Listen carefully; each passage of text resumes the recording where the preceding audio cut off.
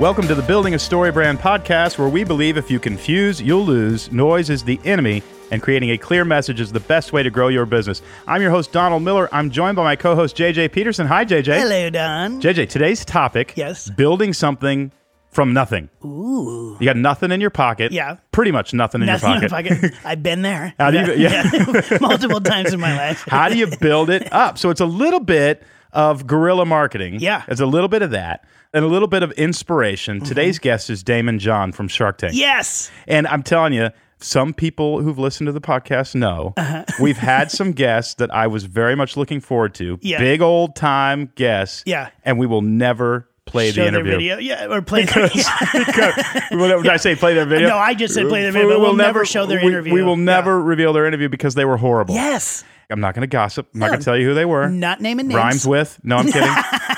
Not going to do it. One guy, we can gossip if we don't have to say their names. One guy was drunk. Yes. Yeah. You remember that? Yeah, it was bad. It was bad. And we were Sometimes so we do excited about listen these to it around the interviews, and we're like, no. And so whenever a big name comes on, I always worry. Daymond John was, first of all, when we weren't recording, regardless, he was as charming and fun as you would ever hope that he would be. Yeah. And he's bigger than us, slightly. Just a little bit more famous, He's a little bit more successful. So first of all, that was wonderful. I was very curious about those days growing up in Queens and how he really got started. He'll tell you in the interview, he printed like 6 hats or 8 hats. Can't remember how many. And he would go to hip-hop video shoots. Yeah. Like none of the MTV wasn't touching these guys, and they were all making their own. Yeah. And he would try to get these rappers to wear his hat. And so the rappers wore their hat because they got a free hat, but then they didn't realize, like when they were done with the video, he actually took the hat back. Yeah, because he didn't have very many. And FUBU got started. Yeah. That's how it all happened. You know, it just got me thinking back in the days of yore. Yes. The famous days of yore. Yeah. I remember I wanted to be a best-selling author. I actually wrote down my goals when I was in high school, and one of them was I wanted to live in Oregon, and I wanted to be a New York Times best-selling author. Yeah. And I moved to Oregon, Yep. and I was writing a book, and I asked my pastor at the time, who's just a few years older than me, is a very wise man, and he said, if you're going to go down this route and you want to have a family, how much money do you think you'll need to make next year? The number was like 50 grand. I said, well, 50 grand. This was 10 years ago, 15 years ago. And he said, okay, well, the key is, can you write a book and make 50 grand? And if you can't do that, then you're not going to be a writer. Yeah. He said that to me. Yeah. That was deflating. But he was actually trying to be like, hey, Yeah. you know, you're But not you did young. It. That's the crazy thing is you really did start Well, what from happened was I nothing in wrote that. 3 chapters. I would say 9 out of 12 months didn't have rent the day before rent was due. I had to go figure out how to get $400 or whatever because I was living with a bunch of guys. I remember those days, but you have a dream and you just know. You just know. I got to do this. And I wrote a few chapters of Blue Like Jazz because my first book didn't sell any copies. My mother bought half of them. Yeah. And then Blue Like Jazz got a $50,000 advance. And I was like, that's a sign from God. Yeah, the that 50 I'm supposed grand. to write this and book. You're ready to go. Yeah. That's exactly it. And the rest was history. Yeah. Hopefully my pastor, Rick McKinley, who I love dearly, is listening to this and says, see, I told you. You're supposed to be a writer. And he's going to say, see, I told you. I got you 50 grand. Yeah, exactly. Literally, God heard me. That's what he would say.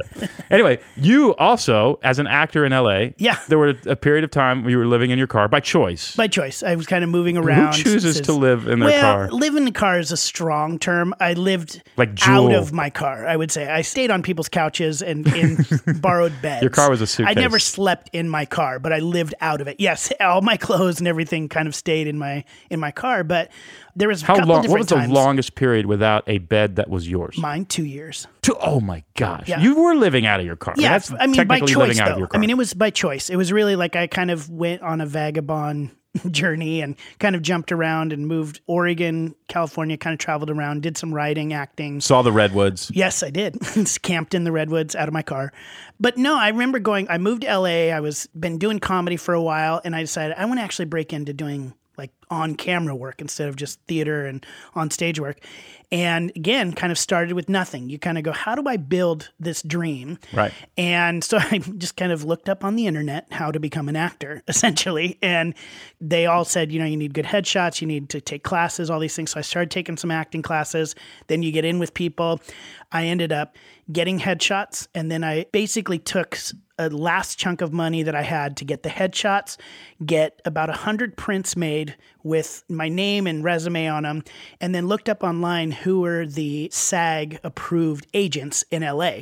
And I sent them handwritten notes with my headshot, sent about 100 of those off, my last kind of chunk of money with my headshots, and ended up getting 4 interviews with agents who brought me in to talk to them, and 2 of them made me offers and said they would offer to represent me. And then I chose one, and then I was off. But it was guerrilla marketing. It was starting from scratch. Pounding the pavement. And I took kind of my last little bit of savings to kind of go and do those things, and ended up getting, a few commercials and it works. Movie stuff out of it, but it started from nothing. I love those stories. Yeah, I've had multiple times in my life. You've done that other times. I've done it other times, but not like Daymond John. Yeah. Not like, No. that. Yeah. I mean, we did some things when I was a kid. My mom was in charge of the company picnic, and they had raffle tickets. And the raffle tickets were in the house because she was in charge of her company picnic. And so when I was 9, my friend Roy and I sold raffle tickets around the neighborhood for the Catholic Church to win a large screen television. And we were not Catholic, and there was no television. We made $1 a piece. So that's an entrepreneurial story. It is, started from nothing. And now I'm a mobster. Yes, a little bit. I feel bad. I owe like $8 to whoever lived in our neighborhood. I'm going to have to go back. Anyway, I don't want to say too much, but he created billboards for free to promote his stuff, and the way he did it is fascinating. Yeah. It's all here. I also asked him a question that I haven't asked a whole lot of people, but sometimes I ask, if I interview somebody really prominent, I ask, did they know when they were a kid that there was something special about them? And their answer always fascinates me, because most of them say no, and I confess, this is a judgment, I don't believe them. Yeah. I think they knew. I don't think you become president or prime minister if you didn't know early. I understand you have to be humble, but I think they knew. Yeah. And I asked him this question. Yeah. You're going to have to listen to hear what he has to say. Anyway, here's my conversation with Daymond John.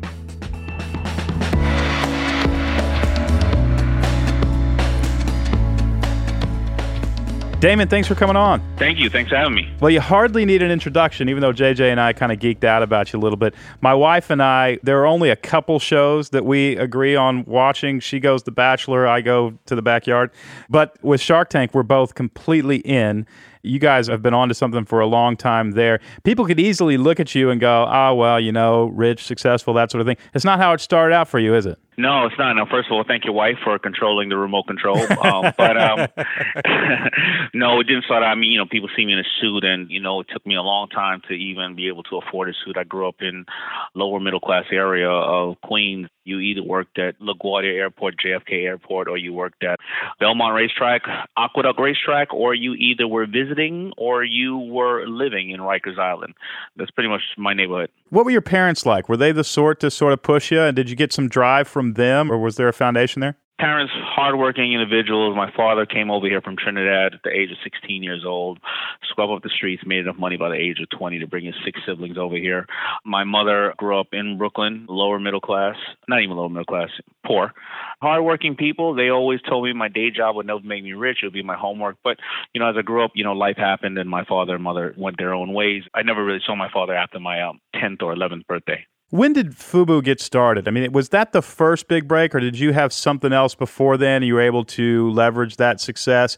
When did you realize that you could actually do more? I don't want to, say it wrongly here, but even be more than some of the folks you were hanging out with, that there was something about your life that was going to be different? There was no I thought I could be more than anybody else. It was that, in my neighborhood, we were taught that you're either going to be dead or in jail by 21. But however, in my neighborhood, even though it got devastated by crack, something else was happening on the same exact timeline in 86 in my neighborhood. Well, for some reason, Hollis, Queens, I don't know if there's something in the water there, but, the people that come from Hollis, Queens are LL Cool J, Run DMC, Salt and Pepper, Lost Boys, Russell Simmons, Tribe Called Quest. All kind of in your age group, right? All in my age group, and they all are from the same square 2 miles in Hollis, Queens. So what happened was I was looking at them and looking at the drug dealers and saying, well, the drug dealers are dead or in jail. These people are actually making money, enjoying what they're doing in life, and they have a great following. I can't rap, sing, dance, or produce. What can I do within that system? And it was only after my best friends were all dead or in jail that I decided to just basically get a job at Red Lobster. I said, I'm not cool enough to rap, and I'm not tough enough to sell drugs, so I'm going to go and be a waiter.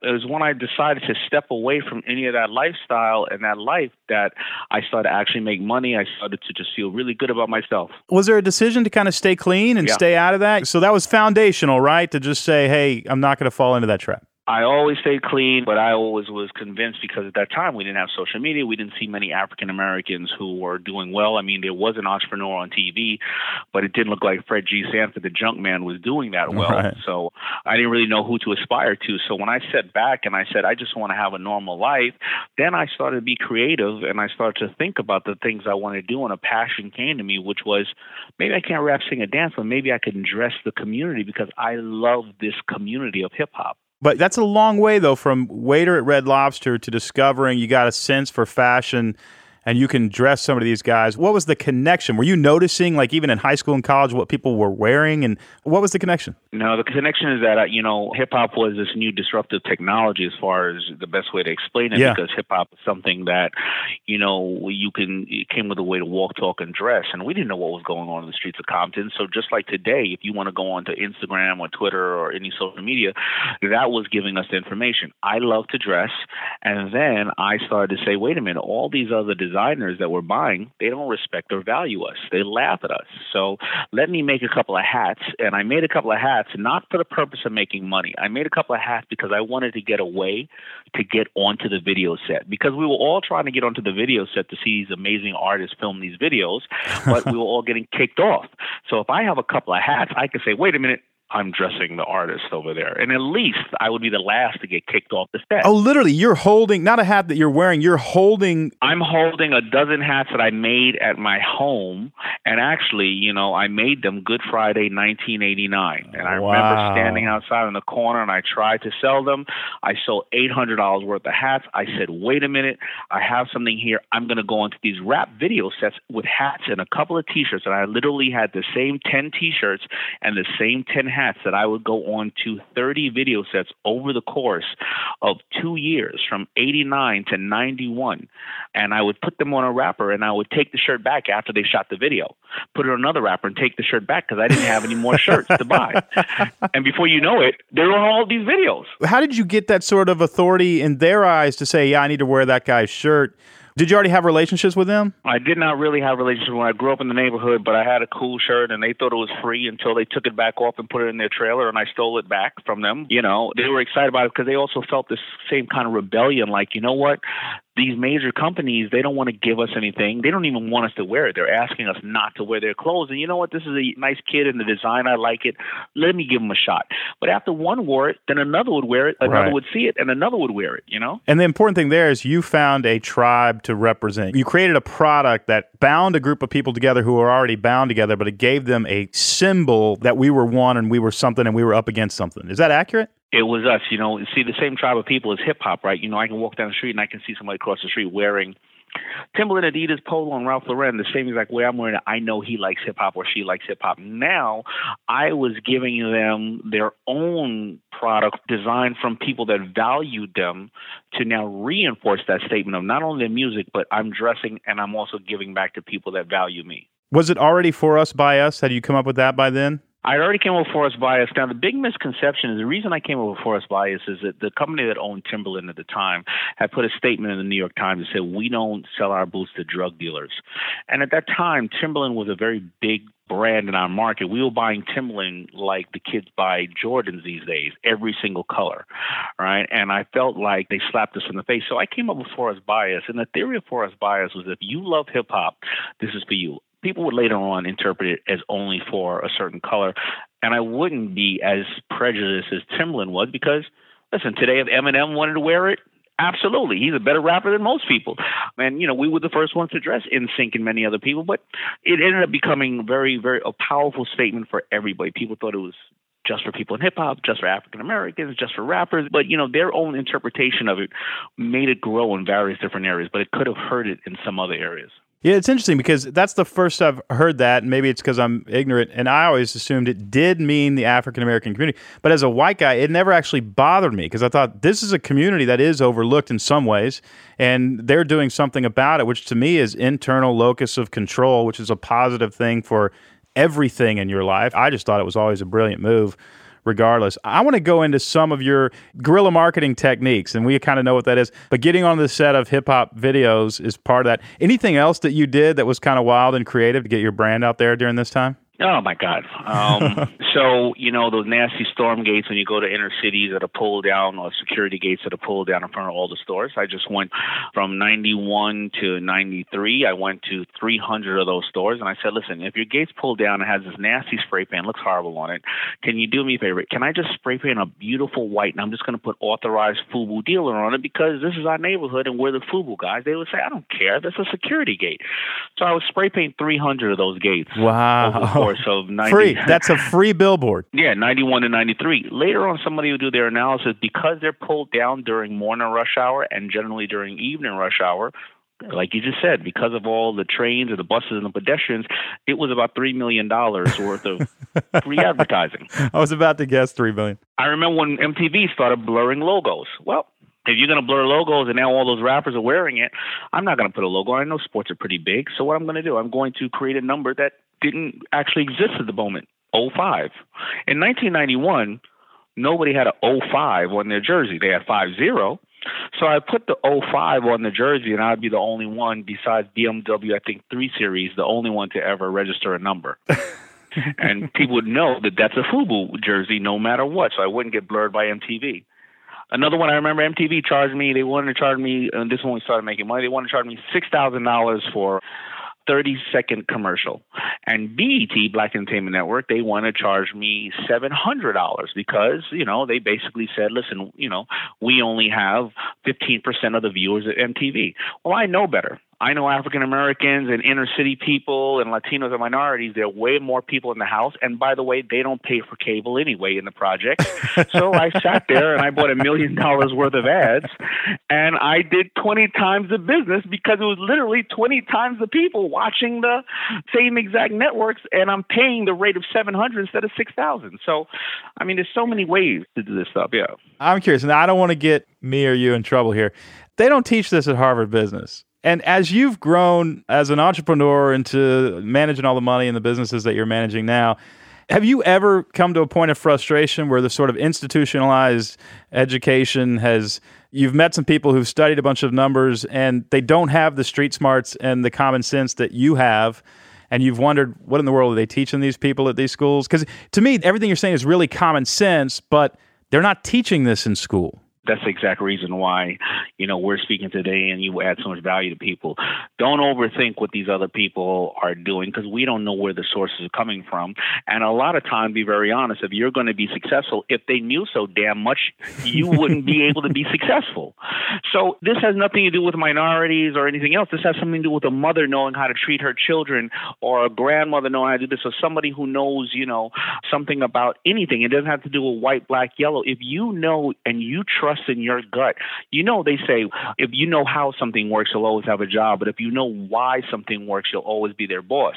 And if you really have a trust in your gut, you're going to be okay. Stop listening to other people. Well, it's not just that. There's this component also of, and again, I hate to use this kind of phraseology, but delusional belief that is really part of success. It's really part of, I'm supposed to succeed. I don't know how it's going to work. I don't know the rules, but I just know it is in my destiny to do so.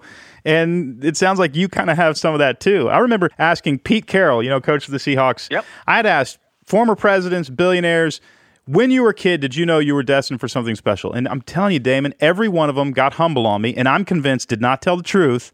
And they said, no, I'm just like everybody else. It was only Pete Carroll who said, I knew when I was a kid. I think they're all telling the truth because I'll be very honest. I thought so too. You thought you were special, or you didn't think? I thought I was special. I thought I was going to make it. Okay, well, that's because as a kid, you think the world is, it's your apple and you can do anything you want. But I had this great idea at 18 years old. I decided to open up a crash car, to sell crash cars. I buy them at $2,500. I put them together at $5,000. Then I sell them at $10,000. I did the math. It was very simple. I was going to be a gajillionaire in 2 years. Right? So, the old saying Mike Tyson says, everybody has a plan so they get punched in the face. Yeah. Life punched me in the face. And after life punched me in the face, I decided my next job was going to be Red Lobster. At that point, I realized I'm not special. So I think that we all start off thinking special, and then something happens, And then some of us are like Kanye West, who think they're special forever. Do you think you realized maybe you're not special, or maybe it was a seed of doubt? Because I remember when I wrote my first book, like an idiot, I thought I was the next John Steinbeck. That book sold 10,000 copies. My mother bought 9,500 of them, and it humbled me. And then the next book ended up selling, a lot of copies. Ended up on the New York Times for a long time.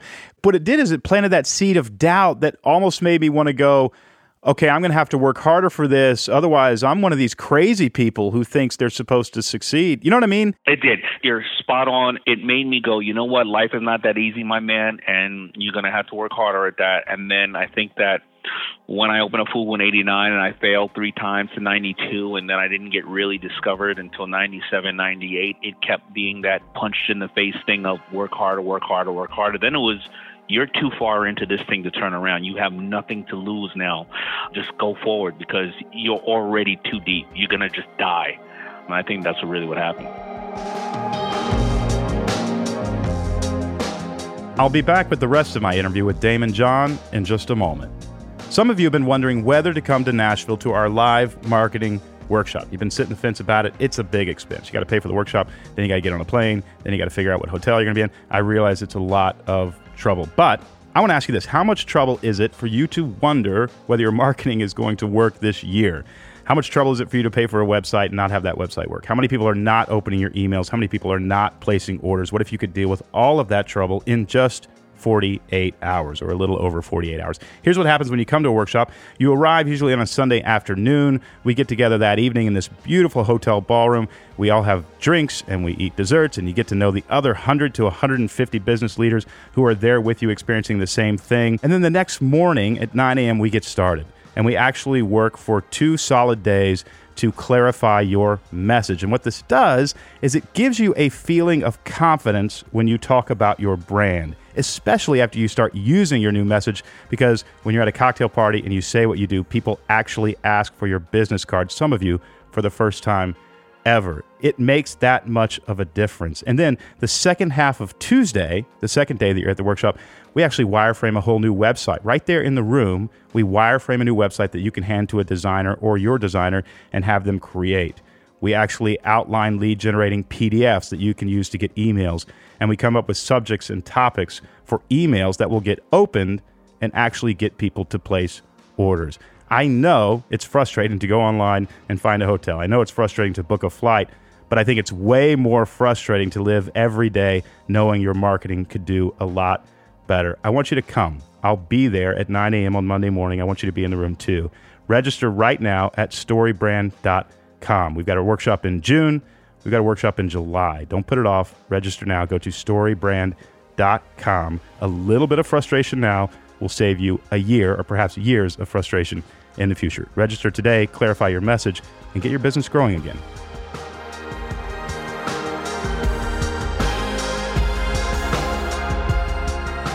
The book is called Rise and Grind. We're not going to be able to talk about everything in the book, but I do want to share some practical advice in the book. You've got some really great steps. One, all rise, embrace the grind, making time, your early rising. I actually want to spend a little time on that. A day in the life of a shark, and grind all night. I actually want to spend a little bit of time on that too. Step back and the power of grind. Can we go to early rising? Because the older I get, the more I realize the earlier I'm up while the house is quiet, the better my life becomes. You have some pictures and some inspirational stories of folks who just get up and grind. What does early rising mean to you? Well, Grant Cardone gets up before the sun gets up. He says, if I could beat the sun, I can beat anybody, right? And that's his theory. And as you go through the book, everybody doesn't have the same formula, but what I've noticed in the book is that probably out of all these people, they have about the same 14 things in common. They execute them all different ways. What are some of those? What are some of the 14? Number one, they're extremely selfish. Everybody is extremely selfish in a good way. That means they take care of themselves first as much as they can, then they can be productive to the team, such as, Michael Jordan didn't go to everybody else's practice first. He went to his, and then he made sure he can, give to everybody else. They give thanks. No matter what, they give thanks. They put family and they put health first and foremost. They schedule every single thing in their life. So a couple of tips. They'll get up in the morning and they'll say, I will not answer any emails for the first hour of the day, no matter what. Why? Because if I'm taking in emails, I'm solving everybody else's goddamn problem. And I never get an email that says, oh, by the way, I solved all those problems I asked you about yesterday and a check's on its way. That's a unicorn. You don't get those emails. And a lot of people don't realize that the more successful you get, the less anybody's trying to help you. And this isn't a complaint, but everybody needs something from you. And if you actually give into everything, you're reversing the formula that got you there in the first place. Right. And you can send out the emails you want for the first hour because Chris Sacca will say, his inbox is defense, his outbox is offense.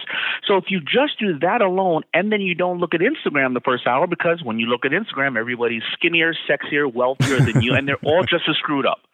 But if you start up your day answering hour full of everybody else's emails and then looking and getting social media depression, how do you think the rest of your day goes? So these are small tips of rise and grind. These people on here, especially myself, they don't just kiss the kids and kiss the wife and say, honey, I'll see you later. Because what happens? Your kids end up becoming 30 years old. They're off with their family. They can't see you anymore, and your wife has left you or your husband. What they do is they schedule time to call their mother and say, Mother, I miss you. They take their daughters out on dates at 12 years old because they want their daughter to know how a man's supposed to treat them the first time they go out on a date. They'll take their wife. They'll schedule everything. You'll think it's cold, but what you'll do is you'll get to it. If not, you schedule everybody else in your life before your family. The 8:30 train, the 12 o'clock conference call, the 1 o'clock meeting, and the 8:30 dinner meeting, and you never schedule your family. And these are a lot of just simple tricks that can make and help you more productive in your life. It sounds like you're scheduling not just your success, you're scheduling your meaning, your experience of deep meaning. 100%. And everybody in there, they will write their obituary every year because rise and grind doesn't mean get up and go and work as hard as you can until you drop dead. That's the opposite of rise and grind. Have you ever sat down and written your obituary? I have. Can you share a little bit of what you would want it to be? Give me some deal points in your obituary. That's a terrible phrase, deal points. But what's in it? A man who never compromised any of his morals. He lived by the faith of God. He raised 3 beautiful daughters. He gave as much as he could to this world to make it a better place, and nobody can ever say that he screwed them intentionally. A couple of things like that. It's pretty long, but, I know we only have limited time. Then it says a couple of things about me being a great fisherman and a hell of a Pisces. But that's, whatever. Damon, you say on page 220 of your book, Rise and Grind, whatever it is I'm doing, whatever it is I'm selling, my time in the clubs gives me a leg up because that's where my market lives and breathes. First of all, just to get to know you a little bit, what are you doing in the clubs? And then second, why is it so important to be so close to our customers and understand what they're doing, thinking, feeling? Yeah, so the club could be anything in the world that what you perceive. Robert on my show, he's a race car driver, and he's a race car driver because he builds firewalls for big companies like American Express and Nike, and he's in Milan or driving race cars talking to those type of individuals. My customer has always been a streetwise customer that does everything from technology to celebrities to wearing clothes. So I'm in a club, various reasons. Number one, I'm usually taking out a brand or some kind of client that I have. Number two, I'm watching what everybody's wearing.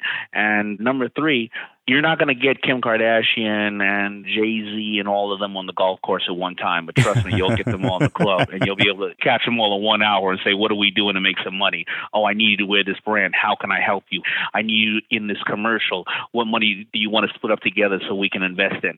So, that happens in my version of club. Am I out drinking and partying? No, I'm almost 50 years old. I'm not dancing on any tables. I'm sitting down like the 50-year-old. I'm not a creeper, but yet I'm not, John Travolta on the dance floor. And that's my club. But where is your club? Your club could be the dojo where everybody is practicing karate. It could be the gym. It could be the mothers who are, on the soccer fields. Everybody has a club, and you got to go out. And that's how you got to touch your customer because you want to know exactly what they think, and they're not going to tell you what they think unless you see their actions accordingly, As you began to grow, as your company began to grow and you had to duplicate yourself and you had to bring on people, one of my big philosophies is staff your liabilities, know what you're good at and staff your weaknesses. Who were the first couple people that you hired and what did they do for you? I totally understand and respect what you're saying. And I value, listen, I'm not a good bookkeeper or anything else like that. So when you get somebody in that area, I really think you should do that, staff your liabilities.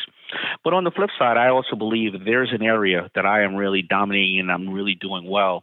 if I can get somebody under me who's a Swiss Army knife and train them in that area so I can peek a little bit into those other areas that I don't know, because I don't want to be taken advantage of those Really? areas. So you're staffing your assets too. You're saying I'm good at this, but I can actually duplicate that if I can bring somebody else and train them? Hey, man, I'm going down to 10 video sets a week. Now, here's exactly what I do. I'm going to take you to these 10 video sets a week, and I'm going to introduce you to everybody, and hopefully within 3 to 4 months, I want to see you up to 15 video sets a week. I'm going to teach you my technique.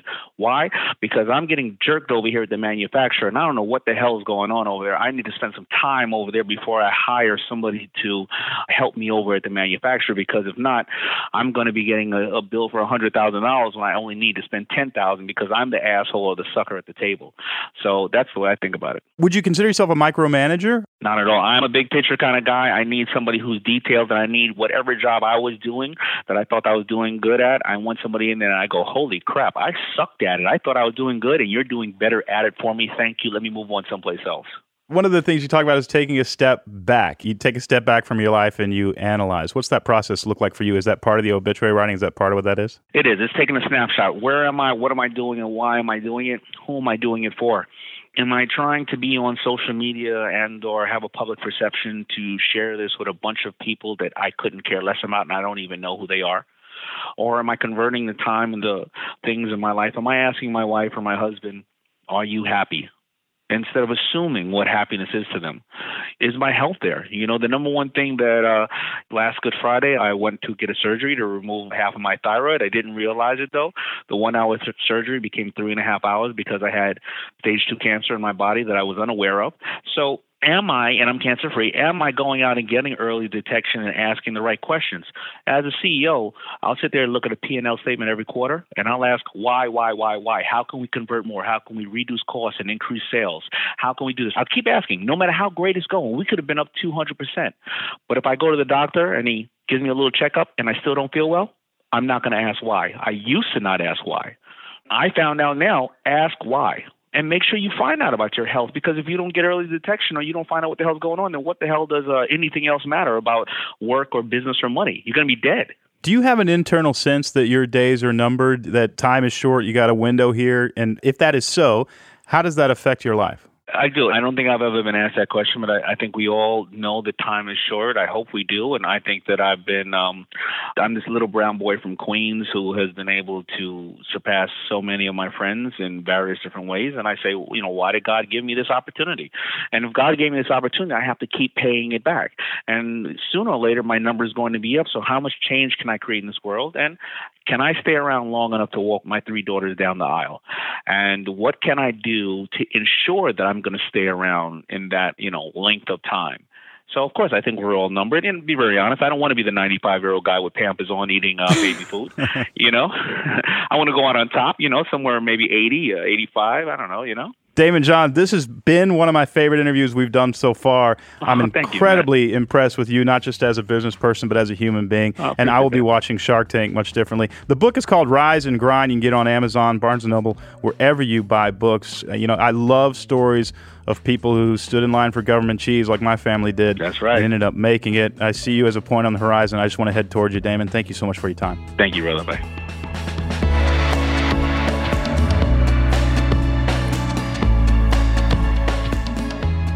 I have this fantasy that Damon John and I are now friends. Yeah, I think you are best friends. I think he wouldn't know me from a man on the moon. I just love that. He's just a humble guy. Yeah. A lot of times you meet jerks who have succeeded and you think, okay, well, that means I have to be a jerk to succeed. It's not true. Yeah. First of all, jerks get a lot of attention. People who aren't jerks and are just successful don't sometimes. And it's just not the case. Yeah. Even Jim Collins says that in Good to Great. There are all sorts of successful people, people who are moral and ethical and go to church on Sunday, people who cheat on their wives. There's not a formula for it. But anybody who thinks they have to be a jerk to succeed, Damon John has proved you wrong. Yes. I'm grateful that he came on the show. He's a kind shark. Next week, we're going to talk about hiring. We're going to talk to several people. It's one of these episodes. It's a new kind of format that we're going to experiment with every once in a while. Yeah. Where we're actually going to hear from a bunch of different voices on a similar topic. Yep. And one of them, Armando Lopez, actually works at Ramsey Solutions, hired, I think, 26 people in 28 days. Oh, my goodness. And it's about a 6-week process. So a 6-week process got started every day pretty much for 28 days. And he just talks about how he keeps it organized and how he finds the right people. Yeah. And JJ, you and I both know you hire the wrong people, Yep. and it just affects everything. Yep. And we're grateful to have a team where everybody on board should be on board. Yeah. You know, it's terrific. But I want to play you a little clip of my conversation with Armando. Several other people are going to talk to, but here's a little clip of my conversation with Armando. This is a practical episode next week that is going to change something that you do that will cost you a lot of pain if you don't listen. But do subscribe to the podcast. Here's a little bit from my conversation with Armando Lopez.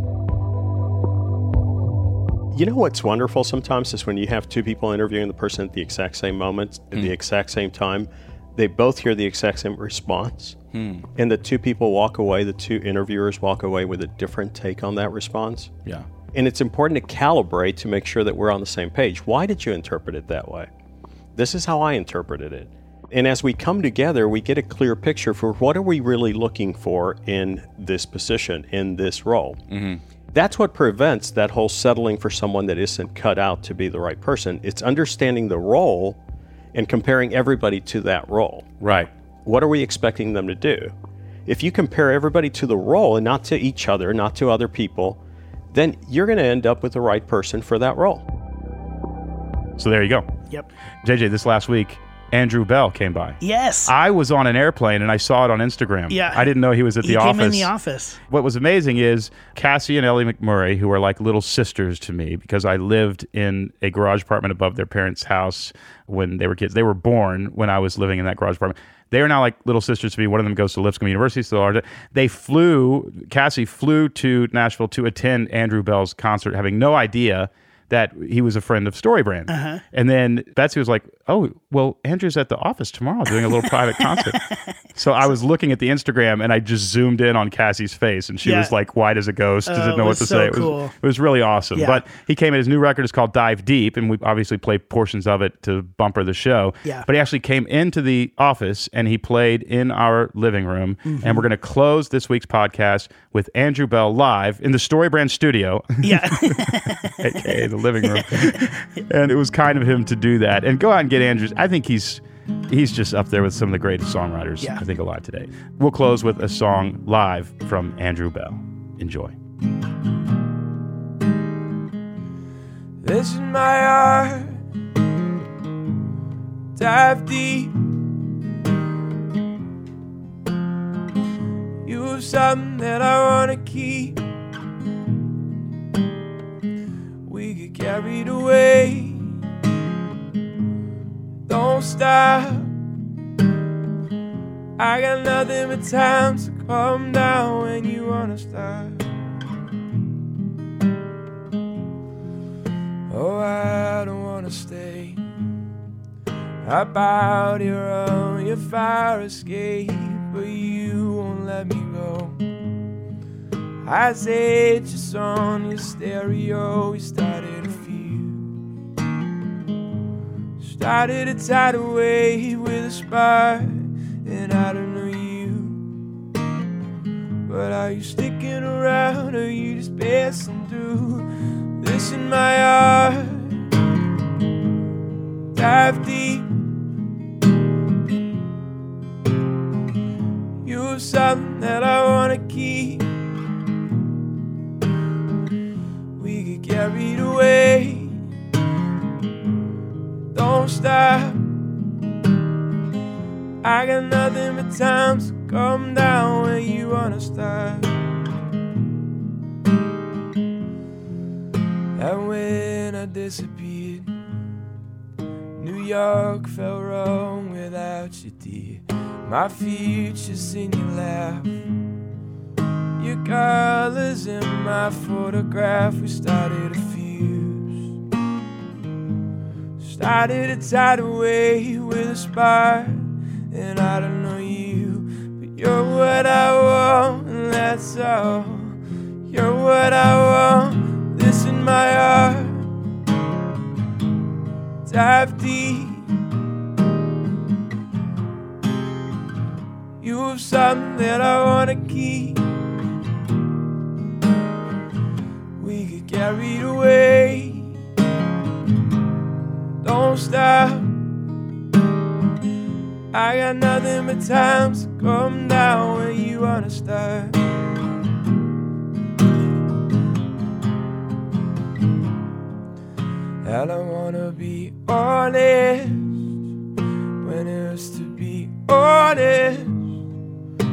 down, I'm hoping you start.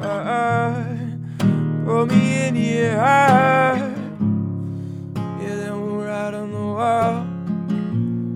You're what I want, and that's all. You're what I want, and that's all. You're what I want, this in my heart. Dive deep. You have something that I wanna keep. We get carried away. Don't stop. I've got nothing but time, so come down where you wanna start. Come down where you wanna start. This is my heart. Dive deep. This is my heart.